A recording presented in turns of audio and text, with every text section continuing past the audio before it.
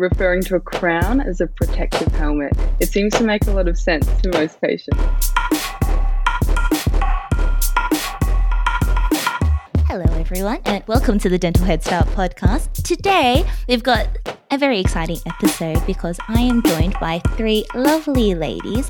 I have Zainab, Noor, Olan, Hartley and Jayarna, Hartland. How are you all and welcome to the show. Thank you for having us. So honoured to be a part of this. Thank you for having us and hosting this. This has been such a lovely opportunity to be part of. Yeah, I think we're all really excited to be here. So thank you. I think for a little bit of context for everyone, I think over the years, we've all heard perhaps of each other's names, maybe interacted a little bit, but we officially met about a few weeks ago at the Australian Dental Graduates mini residency up in Caloundra on the Sunshine Coast. And so I think for context for everyone, the four of us are all new grads. We all graduated last year and now we're all in our first month out. And at that event with Avenue Dental, we just really hit it off, clicked really well. And I thought it'd be wonderful just to bring you guys all together and just have a chat, go into, I guess, the perspectives of new grads and people who are in their first month out. And so perhaps to give an introduction for all our listeners, shall I go through everyone one by one and perhaps you can tell me who you are, where you graduated and where you're based right now. Zainab, why don't we start off with you? Sure, sounds good. So my name is Zainab Noor. I'm from the Gold Coast originally, but I did my university in Latrobe. That's in Bendigo, so rural Victoria. I'm now working with Avenue Dental in Warringah up on the Sunshine Coast in private practice. Yeah, and I think one of the things we'll dive into in today's episode is just that transition, like studying in one place and then working in another. Like you yourself have moved around quite a bit in your life. And so I think it'll be really interesting to see how you're doing and how you're managing that. Yeah, it's definitely something to adjust to, but I'm lucky that I'm going coast to coast. So it's fun no matter what. I'm close to the beach. You can't go wrong when you have the sun, hey? Exactly. Sun and water. Jayarna, how about yourself? So I was born on the Gold Coast as well, and I did uni at Griffith University on the Gold Coast, and now I have stayed on the Gold Coast as well at a private practice in Burleigh Heads. So I haven't had the pleasure of moving around, but it has been nice to be in my home base. And yes, same as you, Z, I love the sun and water, so I can't see myself going too far away from that. That's probably why you haven't moved, because you struck gold from the beginning, hey? Yes. And Olan, tell me about yourself. Erica, I think there's a little bit of a trend here because I also grew up on the Gold Coast. Yes. And I, like Jayarna, I went to Griffith University and I decided that I just wanted to get out of the Gold Coast, experience something new. And I'm now in Launceston, a regional town in northern Tasmania. I'm working in a private practice called Innova Dental.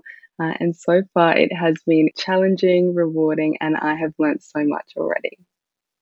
So unlike the rest of us who moved closer to the sun and water, you moved down south. How are you finding the weather? Oh, it is freezing. And I don't know if I'm going to survive winter, to be honest, coming from the sunny Gold Coast. That's one of my biggest struggles because I think we've gone the opposite way because I'm originally based in Melbourne, so I'm just used to the cold, right? And then I come here and I'm just overheating all the time.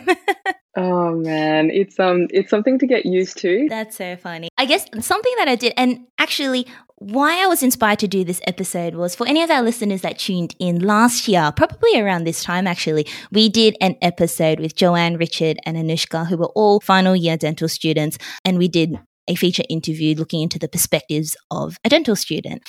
And, you know, we represented Latrobe, UCID and UQ last time. And so now we've added Griffith onto the map, giving you guys some attention as well. We'll finally get to Adelaide and UWA and Telstra at some point in our next one, hey? But one of the questions I asked everyone in that interview was, as a little icebreaker, if you were a fruit, what fruit would you be and why? It's such an intriguing question. I think I'm going to go with one of my favorite fruits, which is a mango. I'd have to say mangoes are incredibly sweet. Usually a crowd favorite. Yeah. And I guess I am a bit of a people pleaser. So yeah, I'd have to go with the mango. I think that's very accurate. I can totally see you as a mango. Thank you. Okay, mine I think would have to be watermelon. My reasoning for that is because it's often used or it's often had with mates, and it's a social thing. And I'm quite a social person, and I do think watermelon is something that you have at the beach, or it's a very summery tropical fruit, and it can be cut in many ways. It can be dressed up or dressed down. It can be formal or casual. So it's versatile. Zainab's got it all. She's got you. I thought about this. That's awesome. There seems to be a trend. Very summery, very versatile. Everyone loves you. That's awesome. And how about you, Jayarna? I'm going to say passion fruit will be the fruit I would choose. Ooh, a little zesty. Yes, zesty and summery still, but I think what's good about the passion fruit is it highlights the importance of what's like on the inside. So the inside of the passion fruit is this delicious, yummy, seedy, zesty thing. And then, the outside maybe isn't that appetizing, but it always is like how the person is on the inside. That's so sweet. I love that. You are most definitely a passion fruit there, Jayarna. No, I think that's a wonderful description. And so we've talked a little bit about where everyone is now, but let's take a step back from there. And I wanted to hear from each of you just briefly about how that job hunting process was and how you came about to decide where you wanted to end up. Now, Olan, did you always see yourself moving down to Tasmania? I definitely didn't consider Tassie at all at the start. And I think throughout dental school, I was kind of thinking, I've grown up on the Gold Coast. I've kind of fallen into this degree. I was very proximate to everything, unlike a lot of our peers that have sort of moved from at least interstate, but even Canada and New Zealand overseas. So I thought it'd be my chance after dent school to sort of branch out, go somewhere new. For a long time, I was tossing up the idea of going rurally purely for the experience and having nothing that really tied me to the Gold Coast other than family. So while I was young, I wanted to get out and experience something new, be the best clinician I could be as soon as I could be. And I think that's why I sort of led into looking at regional areas like Tassie, because it's not as isolating as a rural town, but it's still got that experience aspect to it. Yeah. That's wonderful. I relate to that a lot, Olan. And I think a common theme that we'll talk about throughout this episode, I know I've mentioned it to Jayarna before in the past, is just, if not now, then when, right? Like if we don't seize opportunities, try exploring things at this point. Like when else are you going to do it? And so I think that's such a wonderful attitude to have. And I very much relate to that. Did you make multiple applications or were you kind of set on going to Tasmania at that particular practice? Yeah, I did. I did look at a few other places. I looked on the sunny coast as well. Looked rurally too, as I did my placement in Kingaroy, which is a rural town in Queensland. But I was really set on this particular practice. I actually reached out in dent school and just messaged the practice owner before a job offer was even out saying, hey, I'm super, super interested. And I think it's because I was looking for a practice that offered mentorship and a practice that had hired a lot of new grads before and a practice that was located, like I said, in that regional kind of environment. Oh, wonderful. I would say, Zainab, you would have somewhat of a similar experience in where you've gone. Would you agree? Yeah, for sure. I think a lot of what Olan has said, I definitely resonate with as well. Having done a rural degree, I definitely find it very gratifying. But for myself, I was definitely tossing up between either returning back to the Gold Coast, doing something a bit more metro versus, kind of committing to my growth as a new grad, and then obviously prioritizing the mentorship and the support that you need in your first few weeks and your first few months, I would say. And so that's why I really ended up pursuing Avenue. So I didn't end up applying to many places. I sort of was set on Avenue from the very start. So I guess my experience has been a little bit different to most grads. I was just kind of set on this one place, and I did observe at other places just to get a vibe and see what I need to look out for and what advice people provide. But yeah, Avenue, I think for me was really end all be all, mainly because of the support that they provide and honestly, I thought for a second maybe relocating again and, sacrificing my youth again to like a regional rural location would be tough, but it hasn't been. It's been so rewarding. And every day I sort of check in and see, and I just confirm and validate the fact that I made the right choice. And that's a really nice feeling. And Jayarna, I'm really excited to have you and your perspective on the show as well, because even though we've talked about relocating, moving elsewhere for work, I also have a lot of friends who have decided to stay where they are, whether it be their partners or their family, or just, being really integrated into their hometown and community. And so moving regional, moving interstate was never really on the cards for them. What was your perspective and experience like? Was that always something that you knew you would stay? Yeah, so I originally really wanted to move to the regional or rural place because everyone knows that you get a lot of experience. But I do have very strong family ties and commitments here, and also my partner as well. So it felt as though if I was to do that, I would be really compromising my personal life. So I had to make that decision, what am I going to do? I did think about it long and hard, and I thought, at the end of the day, I think my personal life does trump a little bit higher than the professional life. And I spoke to other people who stayed locally on the Gold Coast, and they said they were still getting experience. So I thought, all right, I'll do it. I'll give it a red hot go. And one thing I did try to tell myself as well, because I guess we try to find positives in our situation to make ourselves feel better.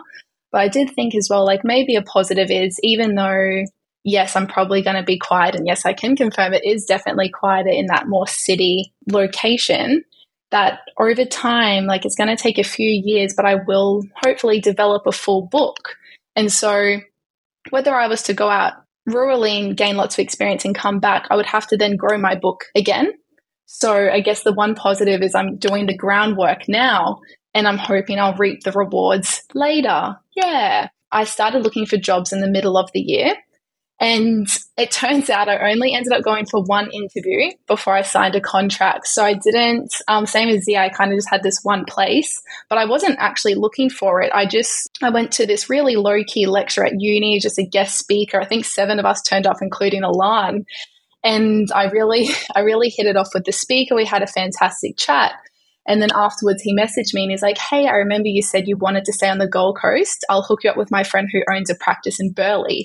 And I had love heart eyes because Burleigh has always been my favorite place since I was like a baby, I swear. It was really good. I went for an interview, went through that whole process. And this was probably, I think in August. It was really early. And I was thinking to myself, oh, wow, do I sign this contract before I even consider all of my options? Had so many voices coming from all these other perspectives coming at me oh, you should wait, you should look for better things and keep all your options open. But I just decided, no, I think this is right and I'm going to take this opportunity. And it worked really well because I was doing my placement at the Tweed Hospital, and this dental practice was on the drive home from Tweed back to my place in Broadbeach. So it worked out well. When I was still at placement, I was going into this practice quite often, going to observe on my free time. So, look, I think I made the right decision, but if I'm being completely honest, I still am not 100% sure, but I'll work it out. Yeah, it sounds like you've ended up and found yourself in a wonderful place regardless. And I think what's important as well is that we are at the beginning of what will likely be, a long career. Even if you don't get it right immediately, you can always change. You can always, start again, start afresh in somewhere place. It's a chaptered story. It's not the be all end all, regardless of where you are. And I think as a new grad, regardless of where you end up, you are going to learn immense amounts. I think you mentioned a really valuable point, Jayarna, where you said this is where you eventually want to settle. And so you're setting the groundwork now, making those connections, familiarizing yourself and your skill set to cater to a particular, area and demographic. DPL is proud to be hosting their inaugural Spotlight on Risk conference on Saturday, the 27th of May. It's a 2-hour online conference and it's free for all dental professionals and students. Get excited to hear from their awesome panel of speakers, including Drs. Laurie Walsh, Annalene Weston, Colm Harney, Simon Parsons, Dan Pronk, and social media specialist Karen Sutherland, as they talk through a variety of topics including artificial intelligence, failure and resilience, as well as the benefits and challenges of using social media as a clinician. Personally, I'm really looking forward to hearing them talk about AI time. There's no doubt that times are changing, and I think it's important for us to recognize that and understand the impacts technology may have on dentistry. Registration is super easy, and you can sign up via the Dental Protection website or through the link provided in our show notes. It's going to be such a valuable event, so make sure to tune in. One thing I thought that I found really interesting that was almost common, I think, amongst all three of you. Zainab will probably remember this because a few weeks ago we were invited to speak on UQ's New Grad panel, and we were asked what our job hunting process was like. And I'm someone who loves to make analogies, so I described it to the students that job hunting is a little bit like dating, where on one hand you could be swiping through Hinge profiles, but then on the other hand there is the cute boy or girl that lives down the road. And so there's almost two ways going about it. On one hand, you might hand your resume to your prospective employer, and they'll sit there with 100 resumes on their desk there, and they're swiping through. Oh, this one's okay, this one's a little boring, oh, this one's got an interesting, this person's won an award. And so they offer you an interview and you see where you go from there. The other hand, which seems like many of you guys experienced, was that you develop these relationships with your practices a little bit earlier, whether it be like Jayarna or dropping by on her way to and from home and Tweed Hospital, or like Olan, where before they even were sending out applications, you already gotten in contact with the practice owner. It's like the neighbor that I was saying, where, oh, you've been over to their house, you know their family, you play with their cat, you take their bins out when they're on holidays, you have that relationship. And so you're getting into a work environment where you know what the culture is like, you know how they practice. And in that sense, I think there's a bit more reassurance in knowing what you're getting yourself into. And in the same way that practice owner already know, like, and trust you. Would you guys agree, or what would your thoughts be on that? I think definitely one thing that is skimmed over, or I guess not enough people talk about, is finding a practice that matches your ethos. I think that's something that I didn't realize until I look back in hindsight and I think about it. It's not just about, the typical stuff that people think about when they're applying for jobs, like private versus public, or location, or even like, commission versus salary, SFA, all of that stuff that's talked about a lot. But I think finding the right match for you, that is really key in terms of job hunting. And similar to what Olan and Jayarna have done, I also went about to try and make sure that avenue and, the people that are part of that team, I was aware of what kind of priorities and what kind of values and roles they had, because I worked a lot with ADSA, the dental committee for Australian dental students across Australia, and I tried to work with them quite closely. So Steve and Eli, we had them on board for a lot of our grad series, and so naturally doing things like that, I feel like that's something that I always recommend to a lot of students that ask me questions now about where should they apply or how to go about the process. Is it still handing a physical resume, or whether they should be cold calling? I think one thing that I've learned across my years as well is that a lot of it is about standing out. And I know for us in our particular grad year, I think having a clinical portfolio was a big trend. I don't know if anyone else also was kind of pushed to do that. It was great because you get to track your progress, and looking through it, I was looking through it the other day and I thought, oh my God, that feeling, I should not have that on there. I don't know if I can be as proud as I am of that feeling. But definitely, I think making yourself stand out and finding the right match and interviewing them just as much as they're interviewing you is a really, really important aspect of job hunting. That's wonderful. And Jayarna, throughout your time observing and interacting with the practice that you ultimately ended up with, what were the things that you saw and were green flags that made you feel comfortable to then proceed to agree with working there? It's a good question. I think one big thing was the lady dentist who I was typically observing. I really looked up to her. So this clinic hasn't taken on many new grads before, but she was one of the new grads that they had taken on, and she's 4 years out now, and she's doing incredible work. She's doing implants. She's really doing everything. So I thought, okay, even though this practice isn't advertising mentorship and isn't necessarily having a big pool of new grads coming through, there's just like this one lady who's like living proof that whatever mentorship does go on, it is really effective and really working well. Some things, I guess, I did like the values of the practice and what the owner had as well. And I think from his perspective, he's all about providing very, very good quality dentistry and having high expectations of yourself and doing the best that you can. So I really liked that. And even though that's really scary and daunting as a new grad when you've got limited skills, I thought, putting on that little bit of pressure is like the best way to grow, really, and being like thrown in the deep end a little bit. So that's what I like. One thing as well is they had all the stuff with the CEREC, all the scanners, and I thought it would be really good to have that exposure because we don't get taught that in university. Just like the whole vibe of the clinic inside's very nice. We've got like all these natural plants everywhere and people get cups of tea when they come in. Like I know that's such little superficial stuff and it doesn't matter at the end of the day, but I did like that environment too. Kind of resonates well with me. So those were overall some big green flags. The only red flag that I was seeing, and it has come true to light now, is that not every day the books were full. So there was a little bit more gaps. And I thought, oh, okay, this is a bit of a red flag, but I still decided to stick through it because of the learning that I believe I would get from, my boss wanting to do really good quality work. And they do pretty much everything at this practice as well. That's probably another big thing to mention. Whereas like when I was a dental assistant, I was assisting at the same practice throughout my whole university degree. And it's a great practice, but it had quite a limited scope. And I thought, because originally when I started working there, I was like, oh yeah, I'll definitely get a job here when I graduate. And then I think I was getting into like my fourth year and I was like, I will not be getting a job here when I graduate because my scope will be so limited. So that was good perspective, I think, as well.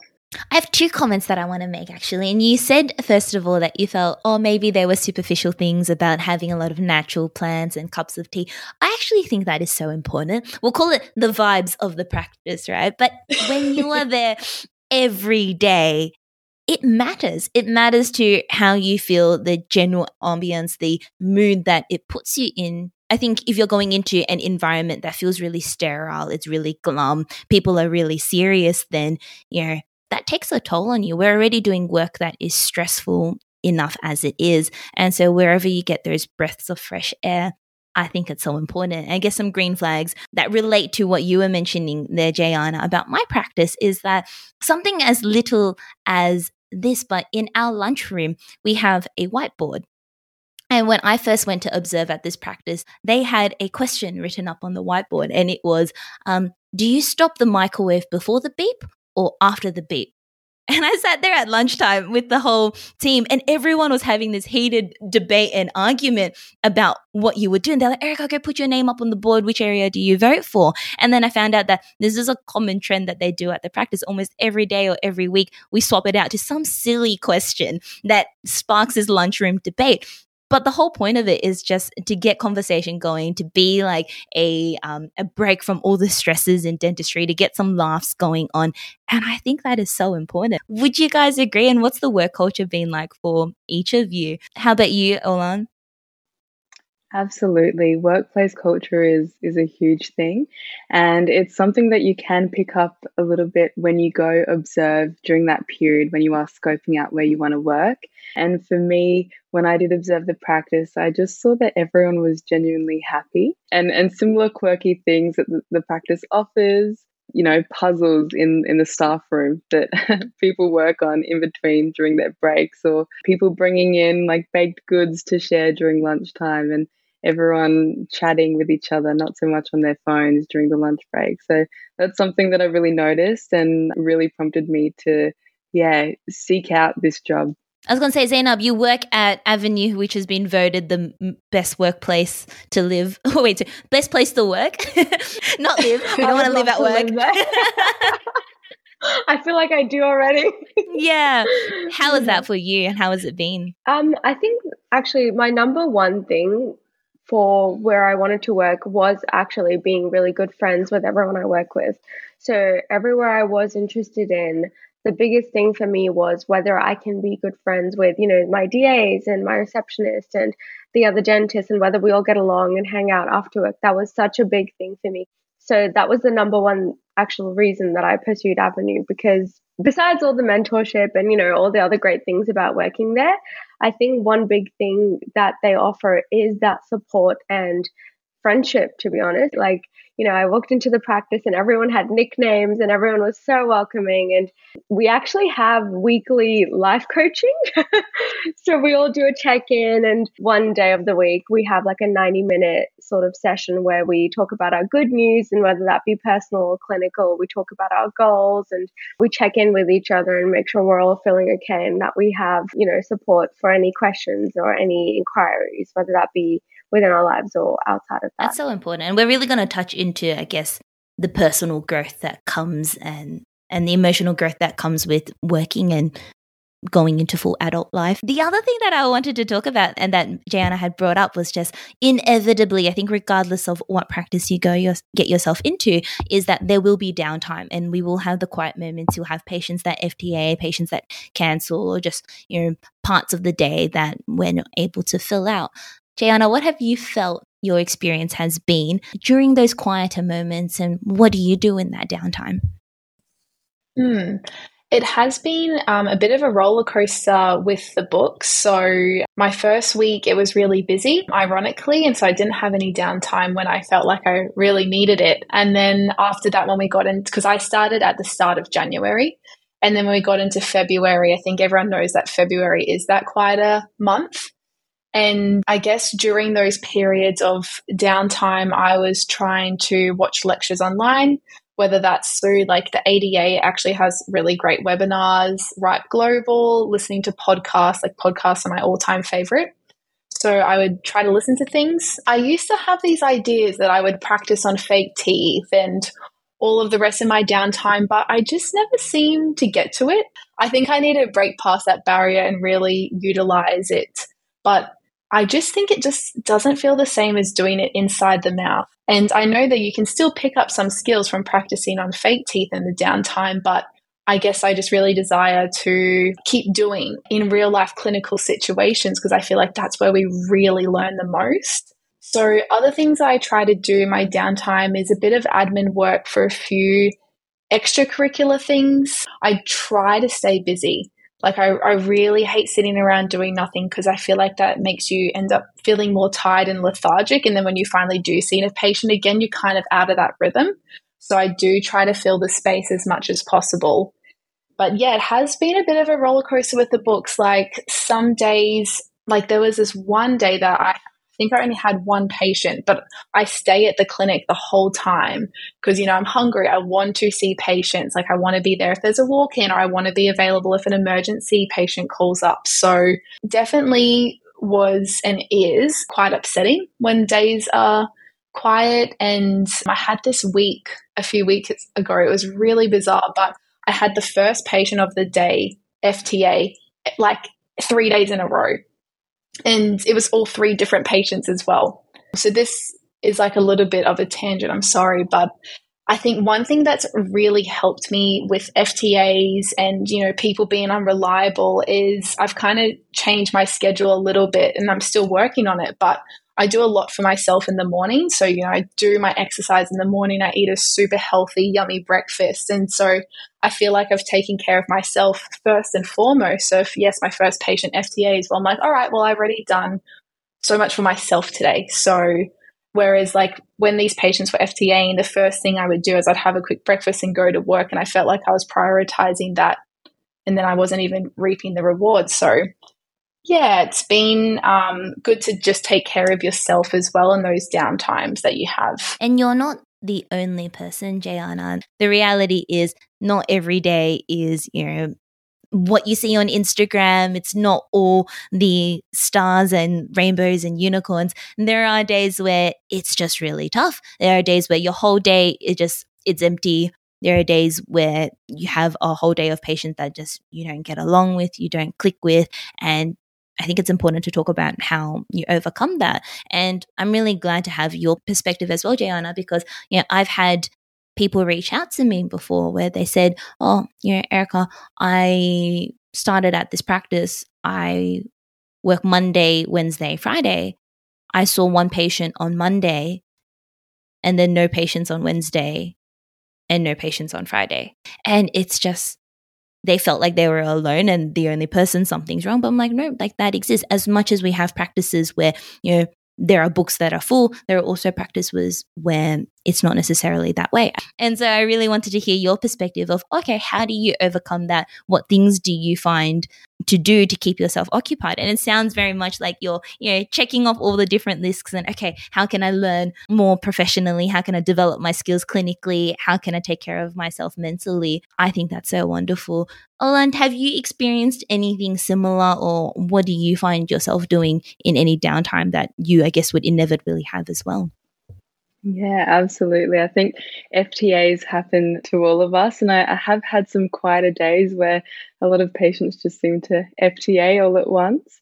But what I've been finding is going in and observing other practitioners. So at the clinic that I'm working at the moment, there's about 10 other dentists and quite a few dentists that work similar days. So if I ever have any downtime, I always pop into a room and see if I can observe even just the little things, like if it's a comp exam and just hearing how the other dentists communicate, always walk out with a little phrase or a nugget of gold that I'll steal for myself and utilize. So I've been kind of approaching the FTAs as just a really nice opportunity to touch base and grab some more knowledge and see how, if I can, in my head, treatment plan alongside the dentist and see if we're kind of congruent in that way. But yeah, it can be challenging when it gets a bit sporadic and you lose the momentum, and then you get a little bit anxious again to get your patient back in. But it's just one of those things with being a new grad and navigating.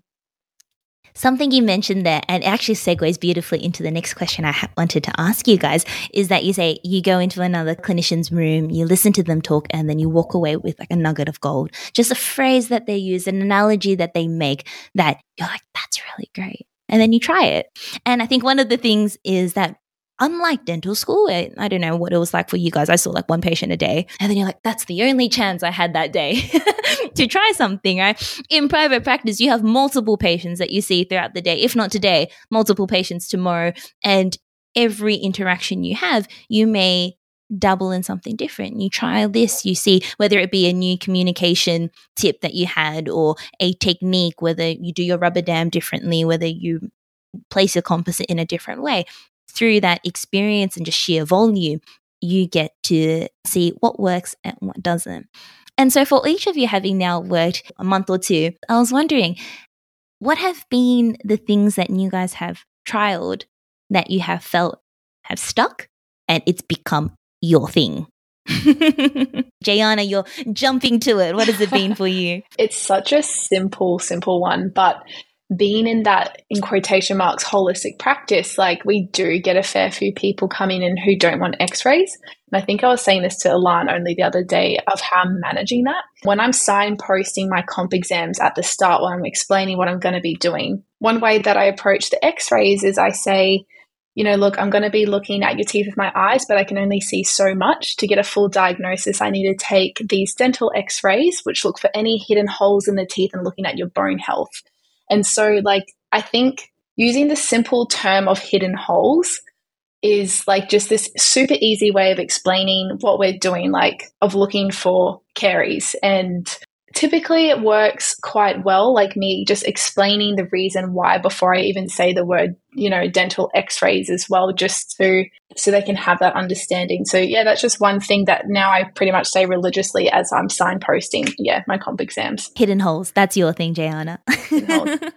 So sad that that's my one thing that came to mind. But no, I think it's great. It's literally those little things. I know personally I use analogies all of the time, and I kind of cycle between them. I think when I first started, whenever I'd scale and then I'd get to the, that classic lower lingual anteriors, the blanket of calculus that people hate that you scale off. And so my thing that I'd always say to my patients, we're just getting to the front teeth. They're small, they're quite sensitive. And so it might feel a little bit cold when I remove it. It's like taking off a warm blanket after a cold night. And so that was the one thing that I'd always say.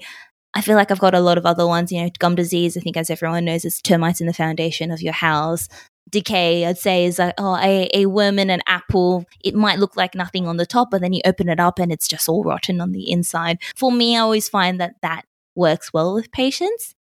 And then you think you kind of experiment and you see which ones work, which ones don't. I know people always compare root canals to plumbing. and cleaning the pipes, that doesn't work for me. I've tried it and I'm like, maybe I'm just not a plumber and I don't understand how it works, but I'm not selling it to anyone here. How have you found your experience, Olan? What's been your thing? It's there's so many little gold nuggets. I guess to point one out, it would go hand in hand with photography, particularly with converting patients for crown work. I'd always kind of signpost the photography and say, we're going to take some photos so that we have a baseline, but also so that we can communicate and so you can see what's happening in your mouth as well. And then when we get to going through the photos together, and if there are any sort of cracks or really compromised teeth that are heavily restored, I'd say, can you see the tooth here? It's like, what are your thoughts? And they go, oh, that doesn't look too good, actually. And then it sort of leads to a discussion where I like to say, we can reinforce the structure with like a protective helmet. So I guess that's my little phrase that I like to use, is kind of referring to a crown as a protective helmet. And it seems to make a lot of sense to most patients. I think definitely. I think one of the things is that throughout dental school, you learn all this jargon. And to you, it makes sense, of course. But a lot of times patients have no idea what it entails.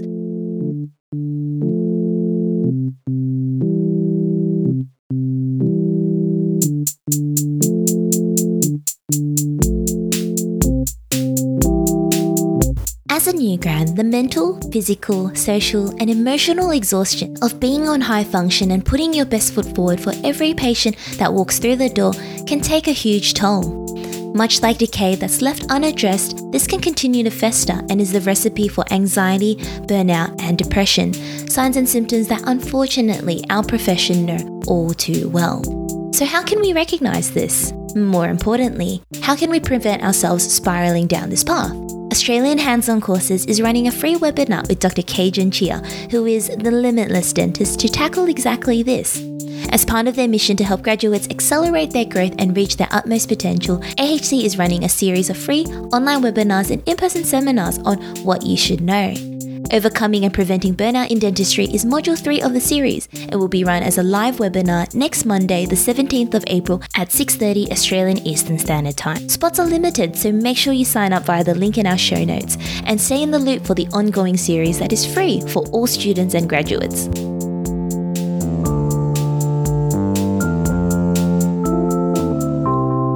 Speaking of communication, what has been your most challenging patient to date?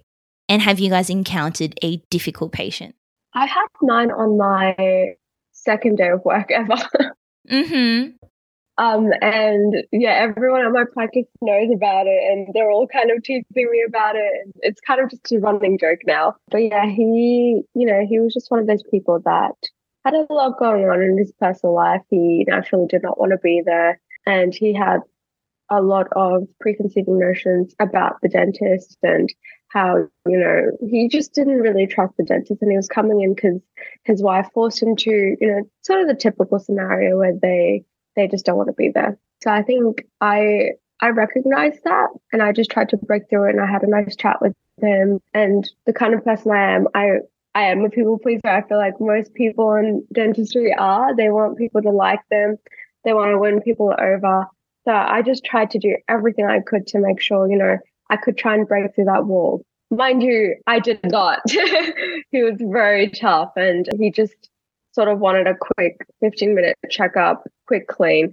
And unfortunately, that's not really how we do things. We really like to build rapport and get to know the patient and then ease into treatment because we don't want to, overwhelm them. And that sort of experience made me realize, you can't, one, take it personally, and two, win everyone over. There are people that come to us specifically for the fact that we do things slowly and we do ease into it and we try to give you a more holistic experience. And then there are people that come in who are very direct and they hate that, they don't want that. It's not the majority for sure. I think most people want the still treatment. Yeah, I think that one experience, I'm really glad that I had that in my first week of working because it wasn't all sunshine and rainbows, and I got to really learn from it and kind of pick up on what the patient wants from the get-go. But yeah, that was definitely tough, and I won't lie, I definitely was very close to crying in my car, as we like to say. But yeah, it was definitely a good experience in hindsight. It was a good learning moment. I think also a big part of it that we've just realized is that, you know, we may be desensitized to being at the dentist. We are dentists, we're on the other side of the chair, but a lot of people do have that anxiety of coming to the dentist, whether it be from traumatic experiences as a child or the fact that you're looking into the most vulnerable, you know, place in there on their body. And I think it's easy to forget that at times.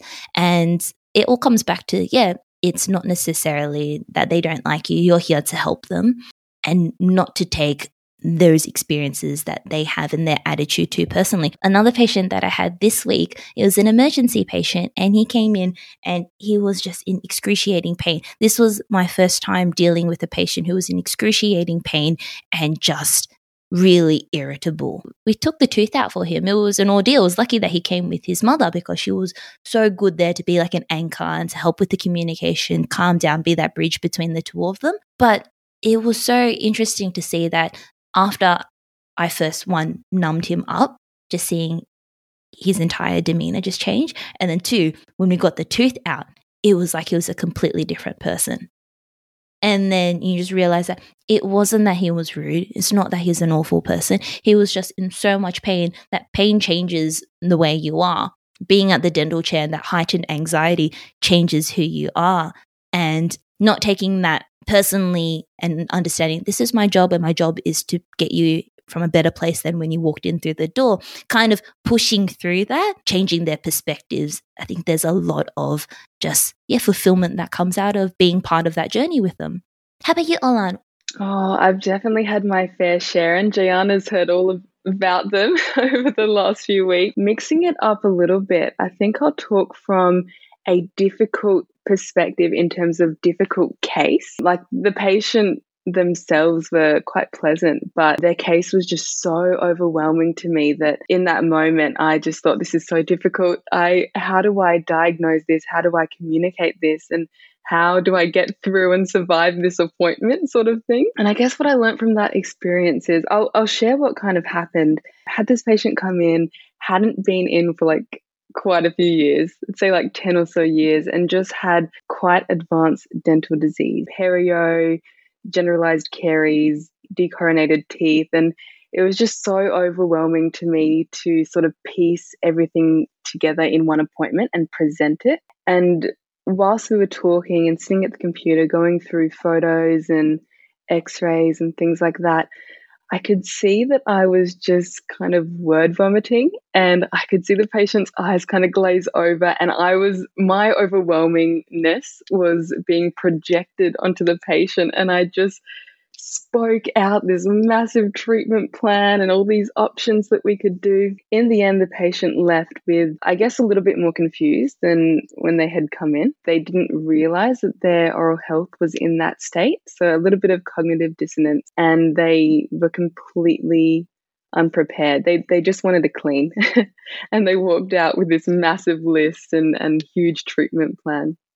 And I think what I learned from that is it's really important to gauge what the patient's perception of their oral health status is at that time, and also gauge what they can handle, and how to present as well. I think the communication technique, tailoring it to each individual, is really important. And going back, I think what I'd do after speaking to some of my colleagues is, hey, how come I didn't convert this patient? Like, I've lost a patient now. I've got someone completely overwhelmed. I'm still overwhelmed. What can I do better? And I think after gauging where the patient's at, tailoring a treatment plan towards them. So in their case, I would have broken it down and said, your case is actually quite complex. Let's break it down. Let's just get you to health. Let's set our foundation, and then we can start talking about restorative techniques or replacing missing teeth. Let's just start by, getting the disease under control and working from there. And in that sense, not having to diagnose and treatment plan every single thing, but having a general goal and starting really simply first with just, let's just clean your teeth. Let's just restore what we can and save what we can. And let's get rid of what we can't. And then we can have a bit more of a discussion once you're healthy. So I think in terms of difficult patients, I've had, a few really complex cases, and I'm just, experimenting different techniques of how to break things down, how to not overwhelm other people when I'm overwhelmed, and how we can kind of tackle it so that, patients are happy to continue on and I don't lose case acceptance, I guess. That's definitely such a big thing. And you know how we talked about or having a conversation with someone and walking away with a nugget of gold? I think your little nugget of gold for me there was assessing the patient's own awareness or perception of their own oral health. Because I found it's actually so true. Of course, we have patients that come in who think, oh, I had it the other day. I've got two great examples of a patient I saw the other day where he said, I came and saw the dentist here 2 years ago. He said I needed some fillings done. But before then, I haven't been to the dentist since 1992. And I'm looking at it and multiple teeth are unideal. They've worn down. They're compromised. And with the technology that we have nowadays, we could offer him a more durable, long-term optimal outcome. But here's the thing. I've had these in since 1992 and they haven't caused me any issues. And so I very much overwhelmed him. And I was like, how would I have done that better? But that was talking to a patient who didn't see a problem. Whereas the day before, I had a patient come in and he'd seen the dentist. He'd recently moved, and the previous dentist that he'd gone to see essentially diagnosed a mouthful of caries. He hadn't been to the dentist in 10, 15 years since he was a child. And so he came to me and he said, I know my mouth's a mess. I know I've got a mouthful of decay. And so then when I was treatment planning and had to tell him that every single tooth needed a restoration, he didn't bat an eye because he knew that he had a mouthful of problems. And so what you mentioned there, Olan, is just not necessarily using a cookie cutter approach for every single patient, is just tailoring it to what their own perception is, their own expectations, so that they're prepared as well. Absolutely. I think initially the thought process I was going through was similar to uni, where we have our vivas and you get marked if you say one thing, if you don't say one thing out of the whole comprehensive case that you're given. And I think I was applying that approach privately. It's like, I have to pick up on every little thing and we need to discuss every little thing. And I need an answer for everything. But I guess privately, you can take it slower. There's no one that's kind of sitting there saying, you missed this, you missed that. It's all patient related, and you can break it right down into really digestible phases. Well, like you said, Erica, if the patient's already super aware and they know the state that their oral health is in, then you can go a bit more comprehensively. One thing concept that I only recently, I think, understood, and I feel like for me, this was a bit of a groundbreaking just epiphany. But the fact that many of our patients, actually, at this point in all our careers, all of our patients have been to the dentist longer than we have been a dentist. This just put things into perspective for me. And I think that, you have a new patient, they're in their 50s or 60s, and you're there telling them that they need this entire treatment plan, and you feel the need to, okay, I need to get it all done. And you kind of feel this urgency of, okay, we're going to get the disease sorted. We're going to restore all the teeth that have decay. We're going to crown the teeth that are compromised. Then we're going to put an implant here or do a denture there. And you're thinking of this entire treatment plan and you're expecting it to be done immediately. But perhaps that's just because we don't have time and experience under our belt. And we forget that the fact that, the patient has been to the dentist for decades longer than we have been a dentist. And not everything has to happen right now, in the next few months, or in the next year.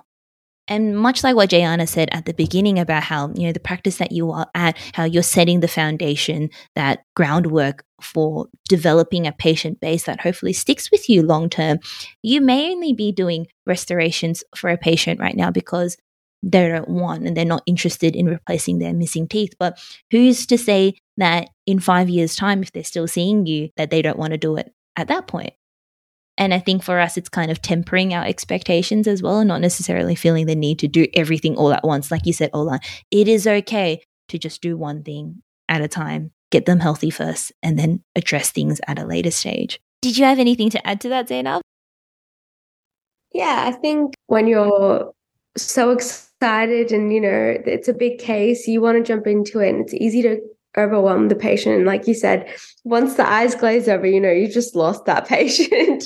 There's no coming back from that point. You're better off just rebooking them, bring them back in for a consult and sitting them down to have a nice chat with them, or even getting them to bring in their partner or a family member just so that they have someone to bounce or have them as a sounding board. Another nugget of gold. I really like your suggestion about bringing their partner in or a friend or someone there to kind of be a sounding board, a second pair of ears, a different perspective, because it can be overwhelming hearing all of this, but to have someone there to go over things with you as well, just as a company, I actually think makes a huge difference. So that's another great suggestion, Zainab. The difference between when they're there by themselves and, they're told you need to spend this much in your health versus when they've got their wife or their husband or their daughter with them. It's easy for you to spend, I think, on other people and your loved ones. But I think generally for the majority of people, we take ourselves for granted. And I think a lot of us don't really want to spend that on ourselves. And you sort of see yourself as somebody who's built a stable. Yeah, you just think you're going to be fine no matter what. But having your loved one there and having their perspective to say, no, this is, what are you doing? Like, this is your health. Your health is your wealth. And just having them there to share that perspective, somebody who's invested in you and who cares a lot for you and wants you to live to the top quality that you can. I think it's really, really great to have them on board as well. It balances so well. I have this one couple, actually I see the wife, but her husband always comes with her.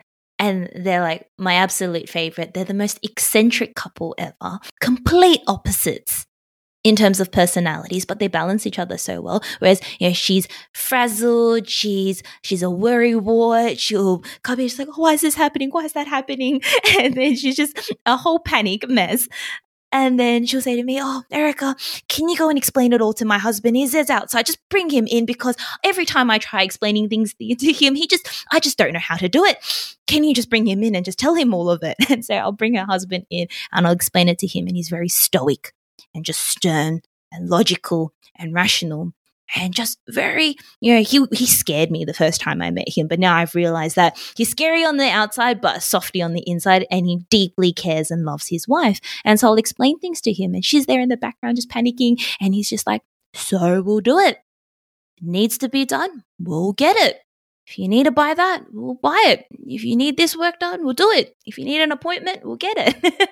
And it's just that balance is just so wonderful to see. And I think it's so powerful and something perhaps we don't necessarily think of because you're so focused on your patient themselves that you don't realize that their support network as well is a huge part in their experience of their treatment and coming to the dentist.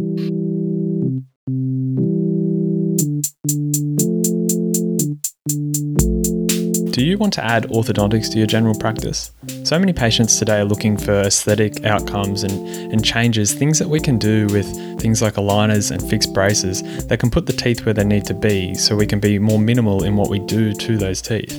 I know it's something I wanted to learn, and personally, I've gone down the path with OrthoEd doing the mini masters. I'm also getting treatment myself. I'm in aligners right now. If you're ready to go all in with orthodontics, you can go and do the mini masters with OrthoEd and Dr. Jeff Hall, and at the end you can get a postgraduate diploma. But if you're starting off with smaller steps, they even have some online education, including aligners and aligner courses that are standalone. In the COVID environment we're currently in, these courses have remained live and we can then go and do them in person later on. I really appreciate the way they've managed that, and I'm still getting tons of value. OrthoEd gives you an understanding from the foundational level. You understand aligners as well as fixed braces, the mechanics and all the things in between. If you're about to start your orthodontic journey, check out dentalheadstart.com/orthoed to get 10% off their entire range. You might even run into me at one of the courses.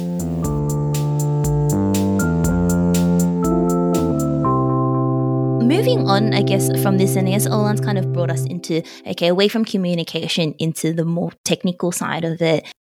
I want you all to have a think about 2 wins and 1 failure that you've had. Whether it be you doing your first surgical extraction or doing a restoration that you were really happy with or communicating well with the patient, and then one really tricky scenario, whether it be a tooth that you broke or a patient you just couldn't manage or something that you needed help bailing out on. I want you guys all to have a think about it, and then perhaps we can go around and share these experiences because, again, like I say on the podcast, one thing that's really important is that, when we talk to people, we often hear the highlights reel and all the successes, all the great cases that they've done. Oh, no one is going to take a photo and share on Instagram the thing that they stuffed up. You're going to share things that you're really proud of. But then I think it's also equally important that we talk about the things that have, given us stress and, made us almost cry or kept us up at night, in a cold sweat because it's like, oh my God, did I perforate that tooth or no? Or is it fine, right? Does anyone have any thoughts on one good, one bad case that they'd like to share? Yeah, there's so many, I guess, good things that happen, and there's so many challenging things that happen as well. I guess one thing from this last week that was quite relieving to me is I had a patient come in, and it was an emergency appointment, and the symptoms that they were presenting were just all over the place. My brain was just like racking every bit of information I'd had in terms of referred pain, pulpitis, like what is going on. And the patient essentially presented with massive migraine, muscular pain all on the right-hand side, sinus pain as well on the right-hand side, and a few teeth that just felt like they were going to explode. Like she said, when I put my tongue on them, they just feel like there's so much pressure. And it wasn't one tooth in particular. Although she pointed to one to start with, she was pointing all over the place. And I did get a little bit overwhelmed, and I started thinking, because it's so generalized, maybe it is, maybe it is a referred pain. Maybe it's a sinus problem. Maybe it's non-odontogenic. And I went through the whole plethora of sensibility testing and questions to try and gauge a suitable diagnosis. And I was tossing up between, this is too hard, this is non-odontogenic, I need to refer to someone. But then I was also thinking, look, this patient is in so much pain at the moment. What if it is odontogenic? And I remember one of the tests was at uni that we discussed was just numbing them up to see if that alleviates. So I numbed her up. It was the 4-6 in the end. So ended up doing a block, and she just went, wow, the pain's gone. And I felt so relieved, and that informed, irreversible pulpitis, and we started the extirpation. And the next day she was so grateful, like, I'm not in any more pain. You've completely taken it away. Thank you so much. I could finally sleep. But it just went to show, if it is confusing, you can use the whole plethora of tools, including numbing them up to see if that alleviates it. Yeah, I guess kind of not succumbing to assuming the patient's stress as well, and getting tunnel vision. And because for a moment there I was really convinced, I was like, look, this is a sinus issue, I can't help her. But then kind of going back in and seeing, is there some more tests that I can do to kind of get to a more definitive goal? And I guess that's a little gem. That's something that I'm happy with, a good outcome. I think well done to you for taking the time and remaining calm, because it's so overwhelming. A patient in pain is so overwhelming when you can't figure out, when they're in pain and you look in their mouth and you're like, I can't see a hole. And you're like, what is it? Yeah. It's most certainly overwhelming. So well done to you. I would most certainly count that as a major win in helping that patient out. So that is your win, Olan. What would be your not so winning moment then in the last week or so? A patient that I had recently that I anticipated that we could get away with just a filling. And I guess we all know how sometimes x-rays can lie and the decay can be a little bit deeper than what is presented. And in this patient's case, it wasn't so much that it was at the nerve already. It was just the fact that we were still tracking down, and we were almost crestal in terms of subgingival, how far subgingival the caries was going. And it was the distal of an upper 7, and it was just getting really, really tricky. And I got it to a point where I was able to do a gingivectomy, remove some of the gum, and I really felt like the bone must be close. We must be at the bone at some point. And I was going to put my my matrix in, and I just couldn't adapt the matrix. The way we were actually at the root morphology, we were actually at a furcation, and I was at a crossroads. I was like, I don't know how to progress here. If I try pop the matrix in, I can't properly seal down at this level because it actually divoted in where the root furcation was. And I got my boss to bail me out and to come and help. And he also said, look, this is a really unusual situation. I can't do any better. And so at that point, kind of discussed with the patient, look, this is what's happened. The decay has gotten to a point where we are very, very deep. It's your call. Would you like us to place a very temporary measure so that you can keep this tooth for, another week, another month? We don't really know how long. Or would you like us to just take it out so you don't incur that additional cost in the later stage? And he was fine. He just said, look, save it if you can. I really appreciate all your efforts. And it's so nice to have a good patient when things 100%. Go this way. So it was, a loss in the sense that it just turned into a much more difficult case than what I had anticipated. But I guess it was a win in the sense that the patient was just so understanding. And we ended up doing a temporary measure. The post-op x-ray didn't show too much overhang, so I don't know how we managed that. But I guess it's just one of those situations where it isn't ideal. We did the best that we could. At the end of the day, it was, if we had got into that tooth 12 months ago, we wouldn't be in this situation. And it's just not assuming the responsibility of the patient's status of their oral health, but also just doing the best we can. Biggest thing, I think, like you said, is that at the end of the day, it comes to how you communicate it with your patient. You reminded me of a case I had. I think this would have been in my second week as well. Second week was a big week, hey guys. But I had a patient and she'd come in and she had a big MO caries under a existing amalgam on her 3-6. And I looked at it, I'm like, irreversible pulpi. There's clear diagnosis, really happy. It was easy diagnosis, know what we need to do. I said to the patient, okay, options, we can take the tooth out or we can, do an RCT, extirpate it today. She wasn't sure which way she wanted to go, but then we decided, okay, why don't we extirpate it today, get you out of discomfort, and then we can go from there. You can decide what you want to do. I opened it up, but I had a feeling I was not where I was meant to be.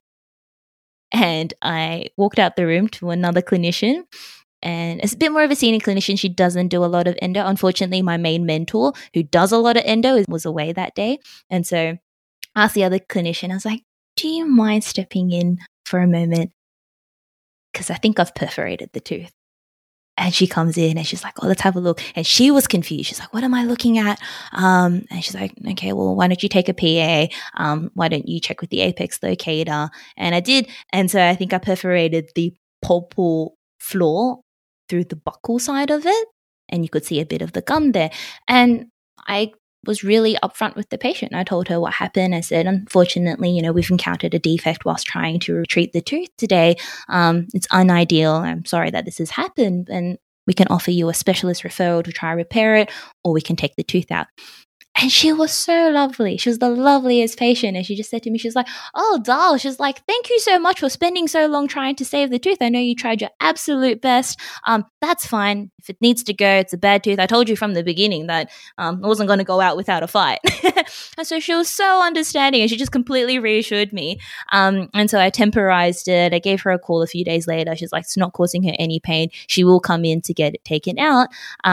She just got a few other things she needs to sort out first. But when my mentor came back, I showed him the case. I talked it through with him and he gave me a different perspective. I think this is why it's wonderful having a chat with different people, because he said to me, he's like, Erica, the point that you've actually perforated it, what's to say this is any different from a very deep class 2?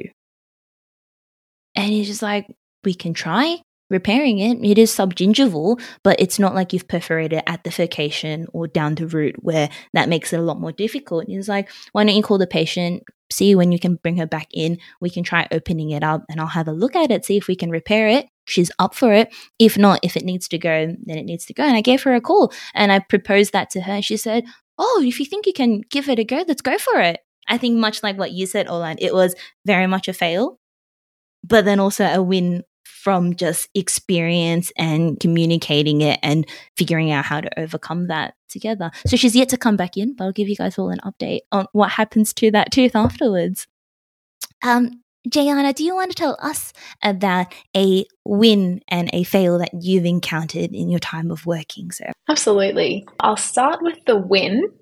And, at the start of the procedure, it definitely wasn't feeling like a win. I saw a patient in the middle of the day. She came in on her lunch break because she had a toothache.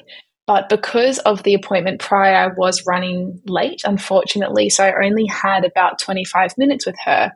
And she needed to have her tooth 7 removed. And it had been root canal treated and it had a large amalgam restoration, like as a crown. I was like, look, we probably can't do this in 25 minutes. So I said, hey, I'm really sorry. Would it be possible if I brought you back at the end of the day where, if we do end up, we only had a half an hour slot. But I thought, if we do run a little bit over time, at least, it would be going just into the end of the day. And she was totally fine with that because she worked 200 meters away. So it wasn't a huge inconvenience for her to walk back. But in that 25 minutes that I did have with her, I went through all of the risks of the appointment, did all of that. So by the time she came in the afternoon, I could get straight to numbing. And I did explain to her the risks of it being a difficult procedure because it's being root canal treated. It's got the amalgam crown. It's very likely it's going to fracture. So yeah, she comes back in at 5 o'clock. I'm like, all right, we'll get you numbed up. But I didn't really go through the risks again because I thought we had done it 5 hours prior. But I guess people aren't going to always retain everything, that you say to them. So that's lesson number 1. I think go through the risk right before doing it. And then I'm taking out this tooth and classic, the amalgam crown comes off and then I'm left with the root canal treated roots. And it was being really stubborn to come out. And same as what you were saying, Z, like I barely had any experience in sectioning teeth from uni. And it was getting to the point where I really was struggling to get it out. So I was like, okay, I really need to section now. And I was feeling very nervous about that with having such limited experience. I think I had done it once before, so this would be my second time doing it. And then she says to me, she's like, oh, like, how much longer is this going to be? I really have to get home because my husband's waiting for me to get home to look after the kids before he can get to his appointment. I was like, oh my God, there's this time pressure on me now. And because I had explained that it very well could turn into a surgical procedure, but she must have forgotten. That's why I think it's important to say right before. So I felt this time pressure on me. It was starting to push quite late after the work. I think it was maybe 20 minutes overtime at this point. The DA shaking her head at me and I was just like, oh my gosh. And there was one other dentist that was still around and I was like, oh my gosh, thank God. I can ask her to come in and help me. So I got the DA to go out and ask if she'd be able to. And then she said no because she had somewhere to get to. So I just saw her walking out of the clinic in slow motion. And I was so stressed. And I was getting to the point where I was like, I maybe will have to call the owner of the practice because that's one thing about the practice I'm working at. Like my, in quotation marks, mentor actually doesn't work as a dentist anymore. He runs the business side of things. So it's good in some ways, but also not so great. But I guess we could maybe go over that later. And yeah, so it ended up, I sectioned the tooth and I managed to get it out. So it felt like a huge win. And I remember dancing in the car on the way home. I was so happy because I had a massive confidence boost of like, I can also bail myself out too. So that was the win. That was really good. It started off as a bad thing, but it turned into a win. The patient was fine at the end of the day. She was super grateful that we got it out. And she's like, oh, my husband will be okay. But in the moment, it felt awful. That would have felt even more rewarding given that it started off like going south and you managed to turn it around. Yeah. That's awesome. Yeah, exactly. Mm-hmm. So that was good. That was my win, which I guess maybe could also come across as my bad one too. I guess like the win in recent times this week is we're an emergency dental clinic at this place as well. It's like 2 businesses associated in the one practice. So we do get a lot of emergencies. And just like a simple one is this patient hadn't been to the dentist since she was a kid. She would honestly maybe even fall under phobia with dental. Like she just like, it was the worst thing in the world for her to be there. And she had to get these teeth taken out. She was just in too much pain. She had left it for too long. And it was so rewarding because we got to the end of the appointment. We removed the 2 teeth and she was beyond thankful. And just having that response from patients and, you know, being able to go on that journey with them and help them get out of pain when it's something so significant in their life and something that scares them so much is just such a beautiful feeling. And, you know, now I've retained her as a patient. She like is aware of how bad her dental condition is, and we're going to do everything. We're doing it in phases, and we like have like created such a beautiful relationship now. And she said to me, she's like, you know, I would have never usually come back to the dentist. I only ever come if I'm absolutely desperate. But now because of this and because of you, I'm going to start coming to the dentist. So yeah, having those types of relationships is really, really rewarding part of our job, I think. That's what makes it worth it. Yeah, absolutely. How about you, Zainab? What is your one win and one failure that you've encountered since working? I think definitely like overall the highlight has been emergencies, just because it's so rewarding to get people out of pain and to be able to help them.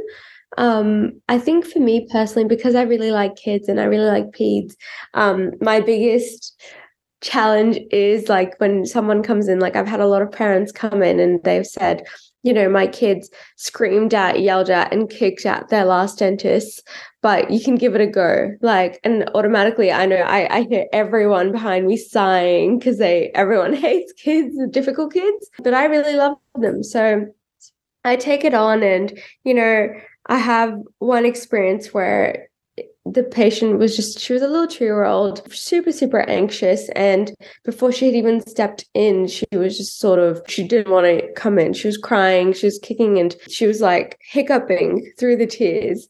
And I sat with her for a bit, and it was a 30-minute consult just to see what she needed to have done, because her parents knew that she had decay, because she unfortunately had bottle feeding caries. The parents just didn't know.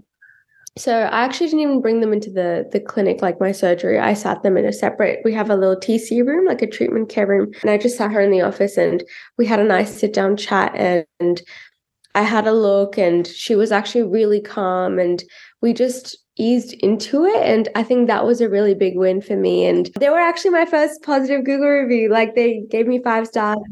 I was like, oh, thank you. It just felt so special because I had won a little 2-year-old over.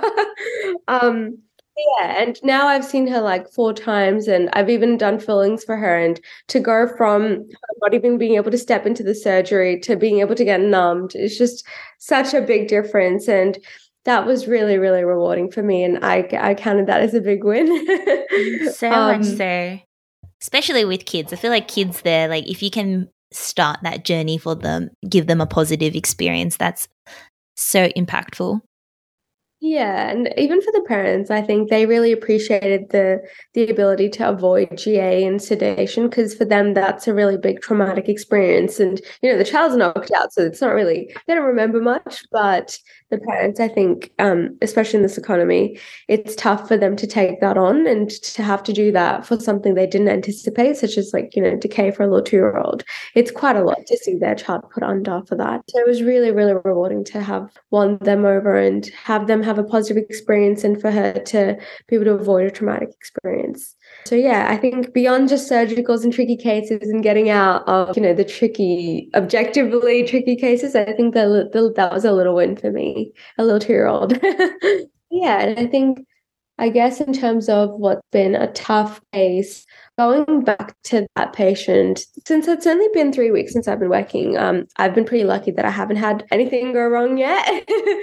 I think the worst so far has been that patient that just was really difficult to manage in terms of communication, and he just was not happy with how much treatment that we had proposed. Like he thought he did not have anything wrong. He just thought he needed to check up and clean. And similar to what Olan was talking about earlier, I think learning from that experience has been really, really great, because now I know patient perception and their own understanding of their oral status is so important, and getting a feel for that before I've even sat them down for a conversation. I think that's been a really good takeaway.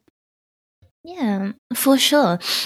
Thank you all for sharing all your stories there. I think it's important to see like the highs and the lows. As we've said, not every day is all sunshine and rainbows. And so I think it's important to, pick ourselves up after a difficult case, but then realize that, every experience is just another opportunity to learn and grow and get better at, and not to make the same mistake a second time.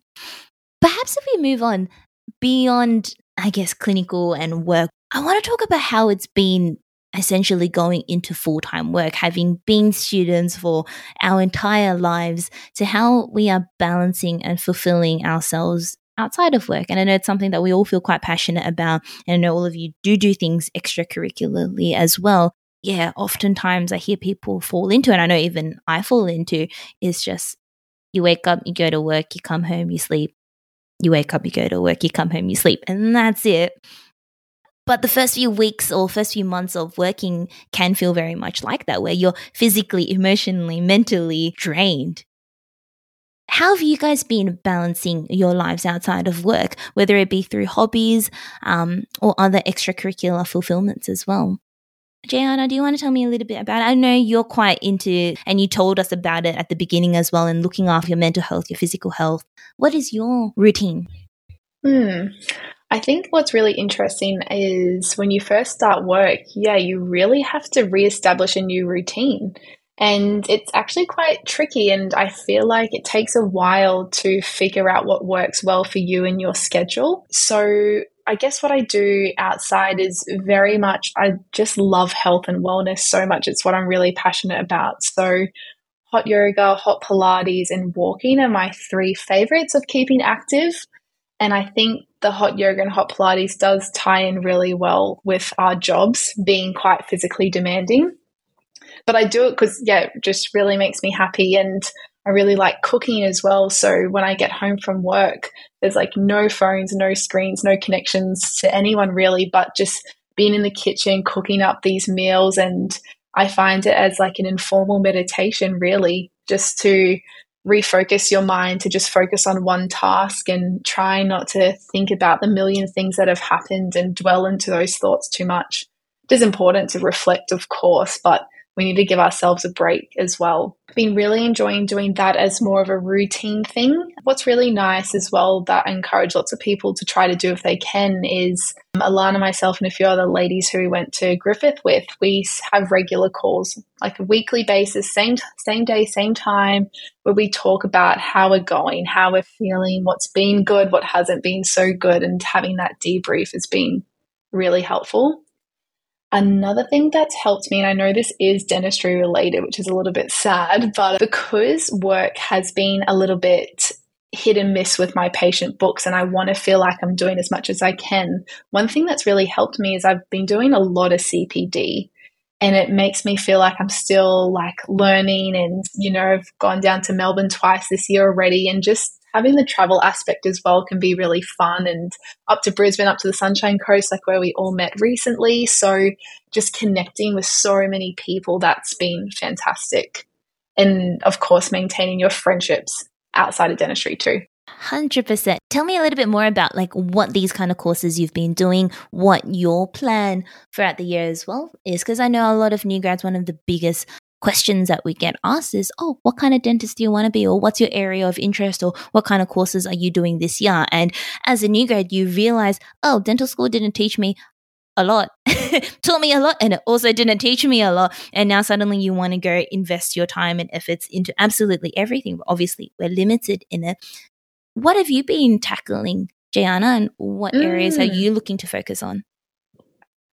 I think the dentist that I want to be is like really broad scope and do as much as I can as a general dentist. But I've actually just started off with a communication course. So I've started doing the Power Up series with Dr. Tiv. It's a brand new course this year, and it's a year-long course. So I'll be flying down to Melbourne, I think 8 times this year.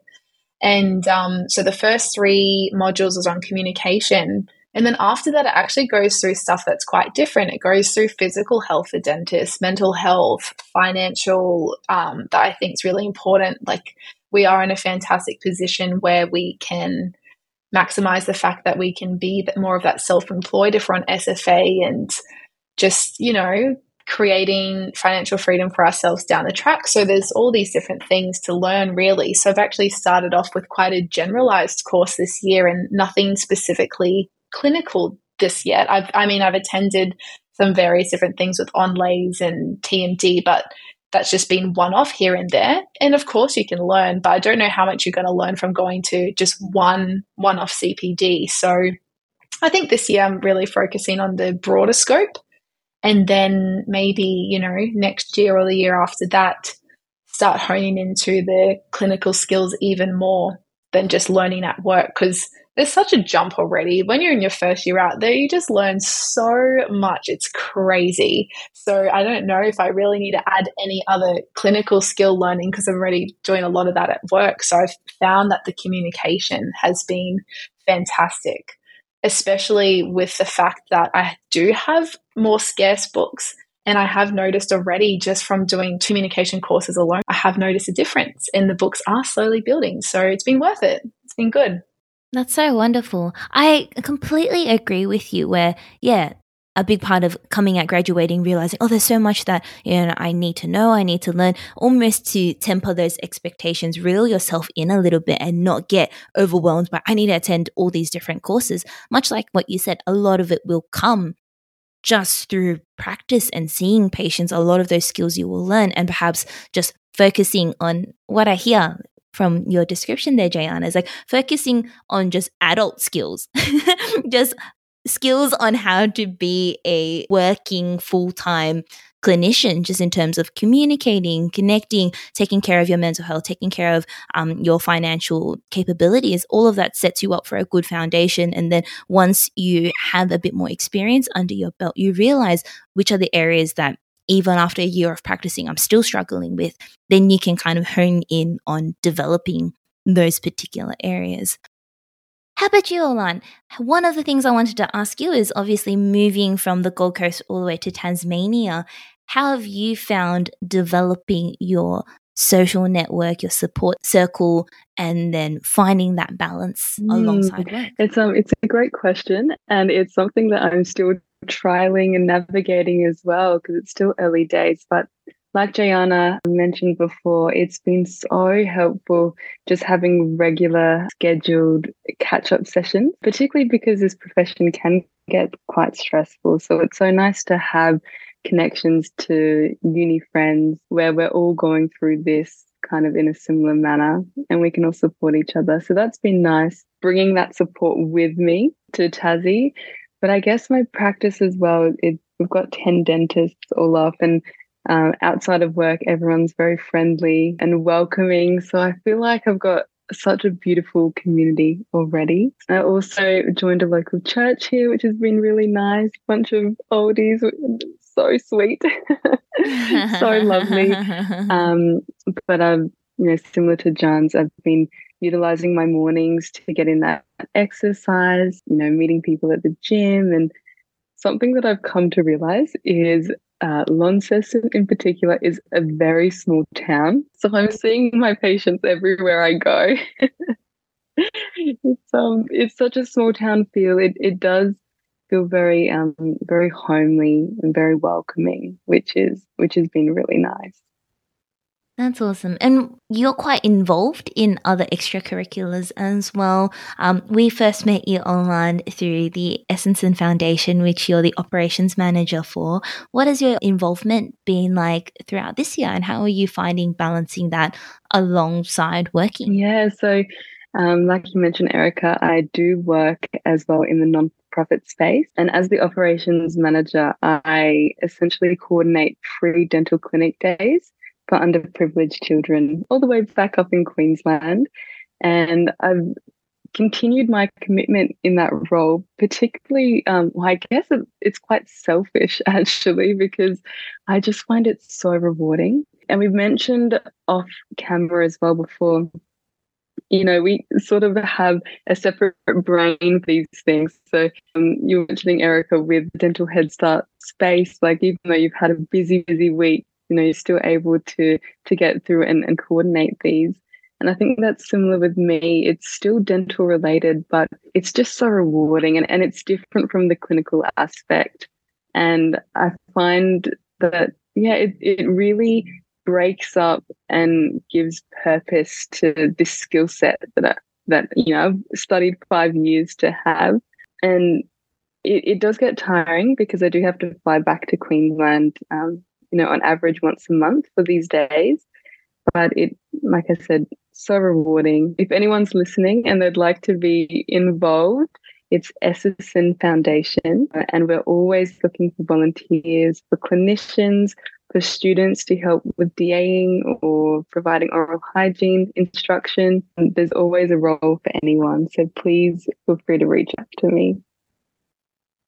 Most definitely. You guys are opening up your own practice very soon. That's right. So very exciting. We had a gala ball last year. And we do have a gala ball coming up this year as well that has essentially raised funds to build our own private practice. So we've got a clinic in Ipswich in Queensland, and we have furbished one room already. So we've got a chair that's all set and ready to go. And very shortly, we're looking at hosting these free clinic days and seeing these underprivileged children all in this one spot. And once we have that up and running, we will definitely be in need for lots more volunteers and clinicians and students to help out.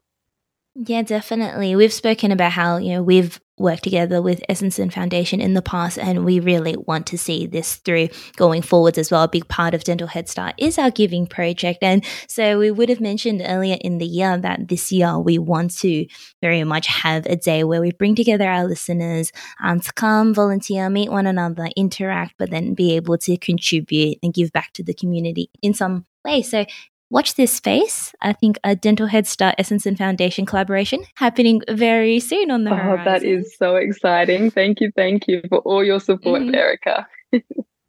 One thing I really love, and I think we've mentioned this together, Zainab, is giving yourself time. Just, okay, you don't have to have everything all together and have your life all planned out immediately. The whole transition of going from being a student and living a student lifestyle to working full-time, it is a lot. And so you don't have to be the person that, wakes up at 4 a.m., goes to the gym, does meditation, writes in their journal, and then goes to work and then comes home and does all this. You don't have to. You can. If you do that already, like, props to you, but you don't have to do all of it immediately, right? Like, I think giving yourself that grace and just understanding and forgiveness of, okay, it's all right. I just need to build up that stamina of going to work. And I think very much like what we've just said, Zainab, how my very first few weeks, it was just so exhausting. But now after, I think I'm going into my 3rd month now, I find myself, going to work each day is not as difficult. Over the weekends, you'll have like today, Sunday, I'm like, damn it, I need to go to work tomorrow.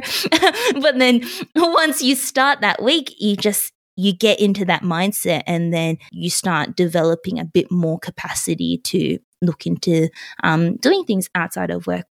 And I think it's important to have that, what you mentioned, giving yourself a month or 2 months or whatever it be, but then catching yourself on it as well. I think one of the mistakes that I often hear new grads falling into is that space ends up being a whole year, or ends up being 2 years or 3 years, and they still haven't broken that. And then I think that's the recipe for burnout. It's the recipe for not having job satisfaction and not enjoying it because you're not finding an outlet outside of work. Like a monthly and then a 90-day and then three monthly goals, just to make sure that you're holding yourself accountable and you don't catch yourself falling into just living for work. Yeah, definitely. I think this is a nice way to start wrapping up our conversation here, but I wanted to do an exercise with the three of you, and perhaps something that our listeners can do as well, is that whilst we're here, what is one thing you want to work on throughout this year?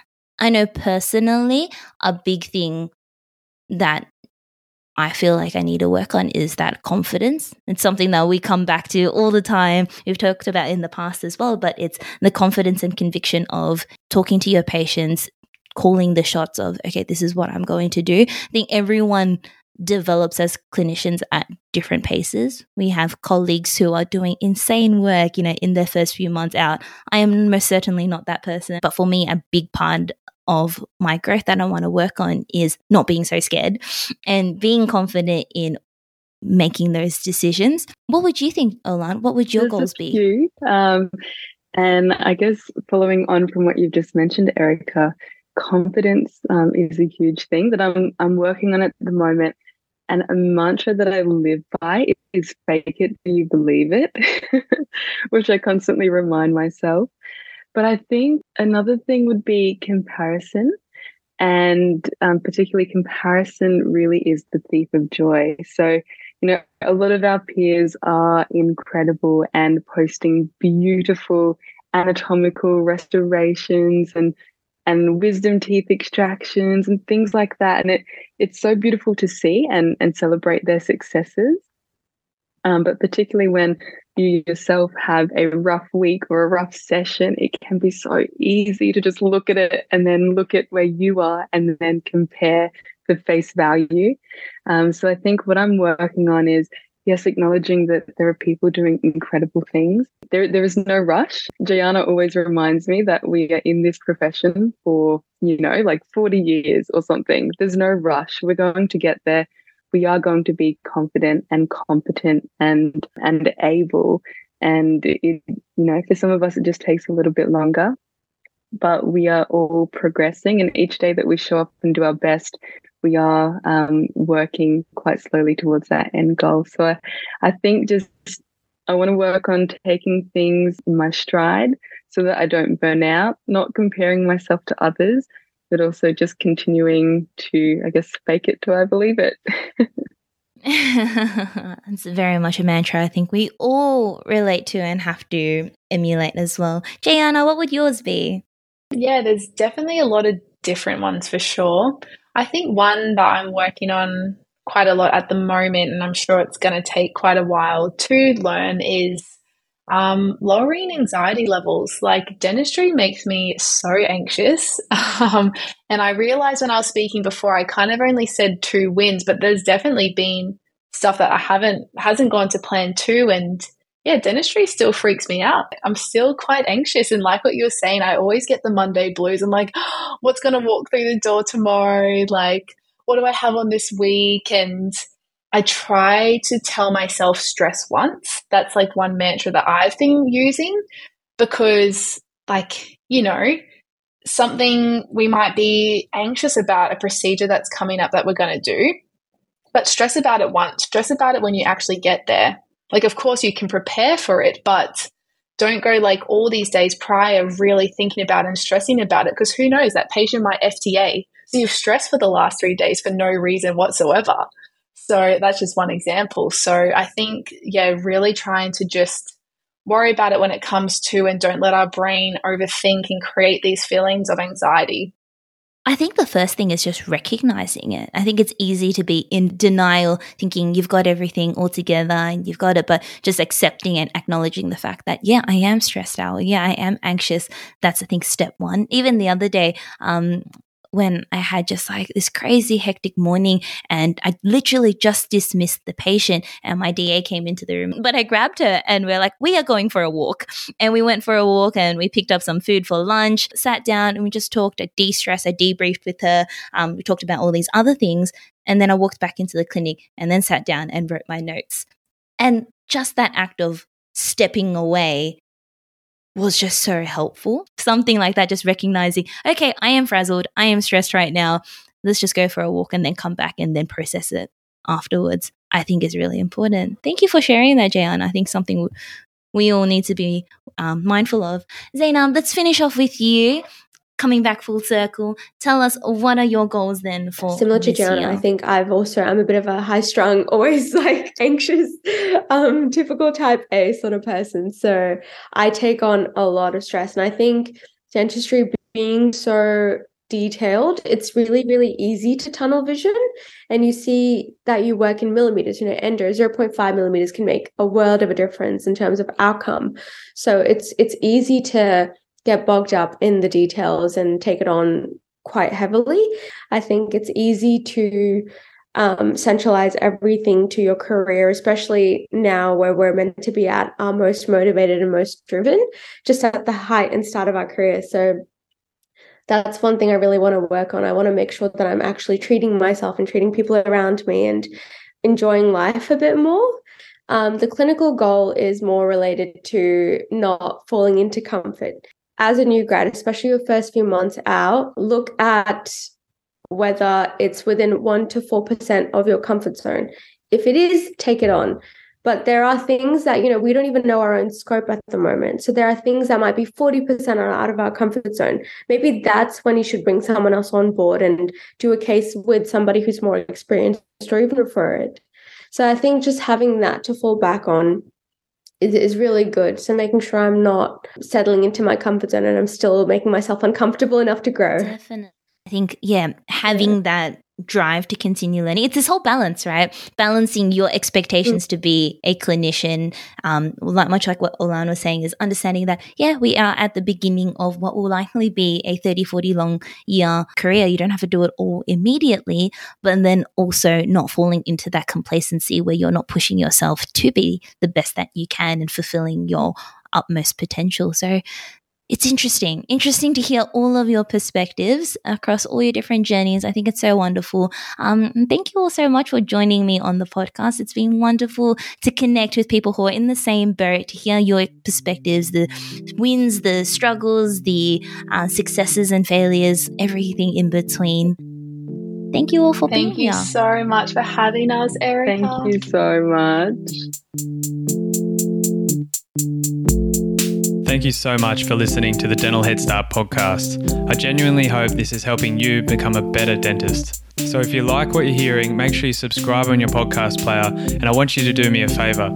I want you to go to social media and share something that you've appreciated from us with one of your friends. That's how the word gets out. That's how more people gain and benefit from what we're doing. And if you're a dental student or a graduate and you want to get a head start, go to dentalheadstart.com to find everything we're doing to help dental students become great dentists.